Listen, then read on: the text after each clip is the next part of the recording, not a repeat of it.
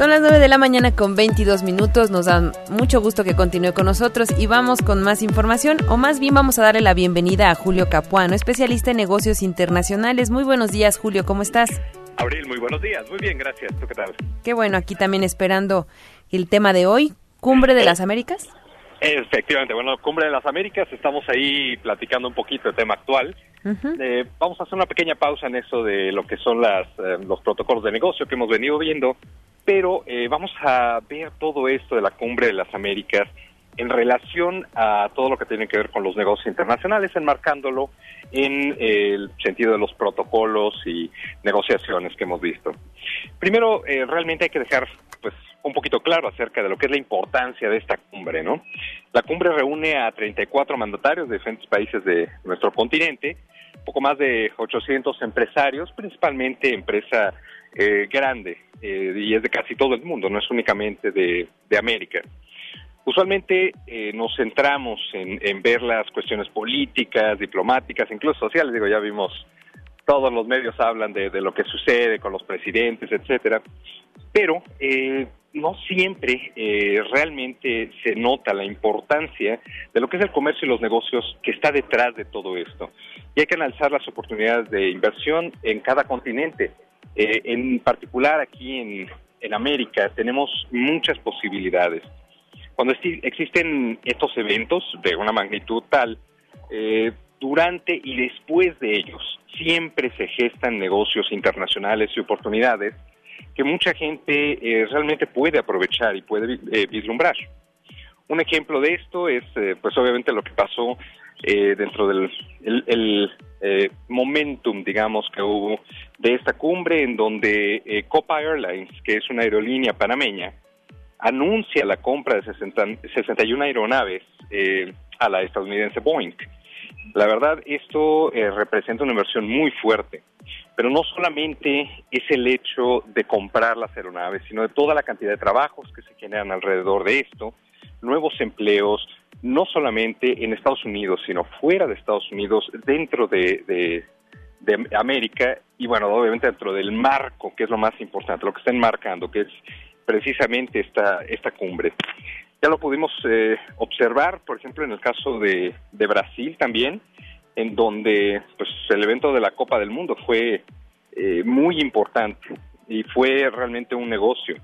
Pero detrás de eso, justo en ese momento, varios empresarios de diversas nacionalidades pues fueron invitados para representar a su país y poder realizar ruedas de negocios, que posteriormente obviamente culminarían en la actividad comercial que ya hemos visto, y que bueno, estamos hablando de poquito más de 6 billones de dólares que ha alcanzado esta actividad con el programa que el gobierno, creo que se llama Brazil Beyond Football, Brasil más allá del fútbol, y que realmente fue una decisión muy acertada. Este tipo de actividades que se forman detrás de los eventos es muy importante, porque usualmente uno pues puede pensar, bueno, los negocios que se realizan durante la cumbre pues solo son empresas de alto rango y pues empresas muy grandes. Quién sabe cómo le harán, pero pues ellos son los únicos que ganan. Realmente, si podemos observar un poco más allá, un poco más en detalle, vamos a ver miles de oportunidades para todo tipo de empresas, incluyendo y de forma particular a las pymes, porque las grandes corporaciones realmente lo que hacen es abrir puertas por donde las pequeñas empresas pues pueden pasar y aprovechar todas las ventajas que al final los gobiernos y los empresarios, a través de convenios, acuerdos y tratados que ya lo hemos mencionado, pues abren en este tipo de negociaciones. Vamos a recordar simplemente casi toda América, de México hasta Brasil, el 90% de las empresas legalmente constituidas, más del 90%, son pymes. Y esto es de gran importancia. Entonces, obviamente, en este tipo de actividades, de cumbres, etcétera, se abre una oportunidad muy grande. Algo que, pues, tal vez mucha gente no sepa, es que a la par de este evento, de la Cumbre de los Mandatarios, se llevaban 4 foros paralelos. Me gustaría llamar la atención a uno en particular. El Foro de Jóvenes de las Américas, que es auspiciado por el Banco Mundial y, bueno, algunas otras organizaciones. Este evento es muy importante porque congrega a jóvenes emprendedores que aportan soluciones. Y es una plataforma internacional realmente de emprendimiento y aceleración de negocios para la mayoría de los nuevos jóvenes y lo que le llaman los startups de todo el continente. Tal vez podría ser interesante que los jóvenes emprendedores que nos escuchan puedan pues saber qué es lo que se hizo en este foro y cómo pueden contactar al Young American Business Trust, que finalmente es quien organiza todo esto y es el encargado de llevar proyectos hemisféricos y regionales en pymes de forma muy particular y que en la cumbre, bueno, se hizo notar realmente. Con el efecto de la cumbre, pues se crean muchas expectativas a nivel político, diplomático, pero a nivel de negocios internacionales, en el caso muy particular, pues la realidad es que se abren puertas muy grandes con visión hacia, pues obviamente un tiempo determinado. En este caso, por ejemplo, tenemos 2018, que es la siguiente cumbre, que ya se determinó que va a ser en Perú. Okay. Toda esta región entre Panamá, Perú, todo lo que es Centroamérica, Sudamérica, Colombia anteriormente lo fue, se viene desarrollando poco a poco y estamos viendo grandes cambios que en años pasados no se veían. Mucha gente a veces me ha preguntado, bueno, pues ¿cuál es la diferencia y realmente cuáles son los alcances que se va a llegar a tener que no se han tenido hasta ahora con estas cumbres? La realidad es que sí, hay un cambio muy grande y en este momento, de forma particular, históricamente, tenemos toda la nueva generación de empresarios. Esa es la gran diferencia, lo que está haciendo la gran diferencia. Los nuevos empresarios, los nuevos emprendedores, en todos los países están aprendiendo a interrelacionarse de una forma armónica precisamente en los negocios internacionales. Están comprendiendo esto que hemos venido platicando acerca pues de las culturas de negocios, de los protocolos. Existe toda esta capacidad de entendimiento.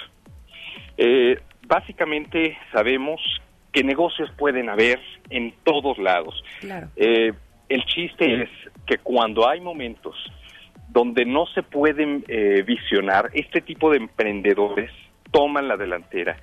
Y lo vimos muy claro en Dubái, en un país pues realmente que está muy lejos. Dubái es un país que pues tiene realmente mucho desierto y se les ocurrió generar invernaderos en los desiertos. O sea, esto nos puede dar una pauta de que los nuevos emprendedores están generando un gran cambio, están teniendo una visión no solo de importar o exportar, sino de generar nuevos mercados y crear sus propios mercados, que de hecho ya lo habíamos comentado en alguna emisión acerca de lo que es el comparativo del océano azul, océano rojo, y esto nos está guiando a tener un valor agregado cada vez más, sobre todo como continente. Usualmente lo que hacemos en negocios internacionales realmente pues es seguir a nuestro presidente, ya que la verdad fuera de cualquier juicio de valor político, social, moral, etcétera, como empresarios y negociadores, tenemos que ver las oportunidades y abrir estas oportunidades, porque ya vimos que incluso florecen hasta en el desierto. Sí, claro. Tal vez es el momento justo para comenzar a contactar a empresarios, no sé, panameños, colombianos, peruanos, precisamente para poner en práctica esos consejos de los que hemos hablado y empezar a tocar esas puertas que no nos hemos atrevido y que ahora se están abriendo dentro de nuestro continente. Voy a dejar pues varias ligas acerca de todo esto que hemos platicado el día de hoy, para que bueno los radioescuchas puedan revisar estas opciones y vean la importancia también que existe de los negocios internacionales en estos eventos durante y posterior a los eventos. Claro que sí, Julio, sobre todo que reconocer que no todos los mercados son iguales y este tipo de eventos o cumbres nos ayudan a conocer el contexto, ¿no? Las costumbres, los protocolos, es un verdadero intercambio, es el momento ideal, ¿no? Para acercarse a un nuevo mercado. Efectivamente, tienes toda la razón. Pues muy bien. Y tienes toda la razón, estas cumbres son verdaderas oportunidades para concretar negocios internacionales y traer consigo pues mayor empleo, productividad, impulsar la actividad comercial y sobre todo lo que tú resaltabas, la importancia de que es una gran oportunidad para las pequeñas empresas, ¿no? Y los jóvenes. Sí, exacto. Ahorita justamente es lo que hemos visto. Cada vez que se generan eventos de tal magnitud, bueno, diferentes grupos de jóvenes hacen su propio esfuerzo precisamente para guiar una nueva generación de negocios internacionales. Lo comenté, pues lo vimos en Brasil, lo estamos viendo ahora, en Río 2016, seguramente lo vamos a ver. Todo esto se va gestando poco a poco, y obviamente, bueno, lo que se ve, lo que se nota, pues es obviamente donde están los mandatarios, etcétera, pero detrás de esto hay un esfuerzo muy grande, no solo a nivel gubernamental, sino realmente a nivel empresarial, porque casi todos los empresarios son los que hacen este movimiento y los que hacen posible realmente esta interacción y estos intercambios comerciales y de negocios. Claro, esta gran oportunidad. Exactamente. Pues muy bien, Julio Capuano. ¿Nos puedes repetir tus redes para ver estas ligas que nos ibas a mandar? Claro que sí. Compartir, perdón.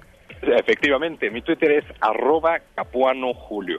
Ahí voy a estar dejando pues obviamente las ligas, cuestiones por ejemplo de lo que hablamos de Brasil o de donde pueden contactar estas pymes, estos pequeños emprendedores, que de hecho rápidamente nada más te comento, sí, claro. de lo que platicaba yo justamente del grupo de emprendedores que hizo este foro paralelo a lo que fue pues el que vimos, el grande. Ajá. Está compuesto por muchos emprendedores de muchas nacionalidades, pero entre ellos existen dentro del comité directivo muchos mexicanos, orgullosamente. Hay hombres y mujeres mexicanos que están allí tratando de hacer proyectos hemisféricos precisamente y regionales, y siempre están tratando de ayudar, buscando ayudar o apoyar a los jóvenes emprendedores de cualquier país. ¡Qué maravilla! Entonces ahí voy a dejar la liga también para que pues, si los quieren ver el contacto, no sé, ver la actividad que realizan y puedan tener un contacto ya muy cercano y muy directo. Perfecto, otra plataforma más. Efectivamente, otra plataforma más. Pues muchísimas gracias, Julio, como siempre tus comentarios muy completos y nos ilustran demasiado. Muchísimas gracias a ti, Abril, un saludo por allá en cabina, Juan. Muchas gracias, Julio, que tengas un excelente día. Igualmente. Y nos escuchamos pronto. Por supuesto. Son las 9 de la mañana con 34 minutos. Vamos a hacer una breve pausa y regresamos con más información.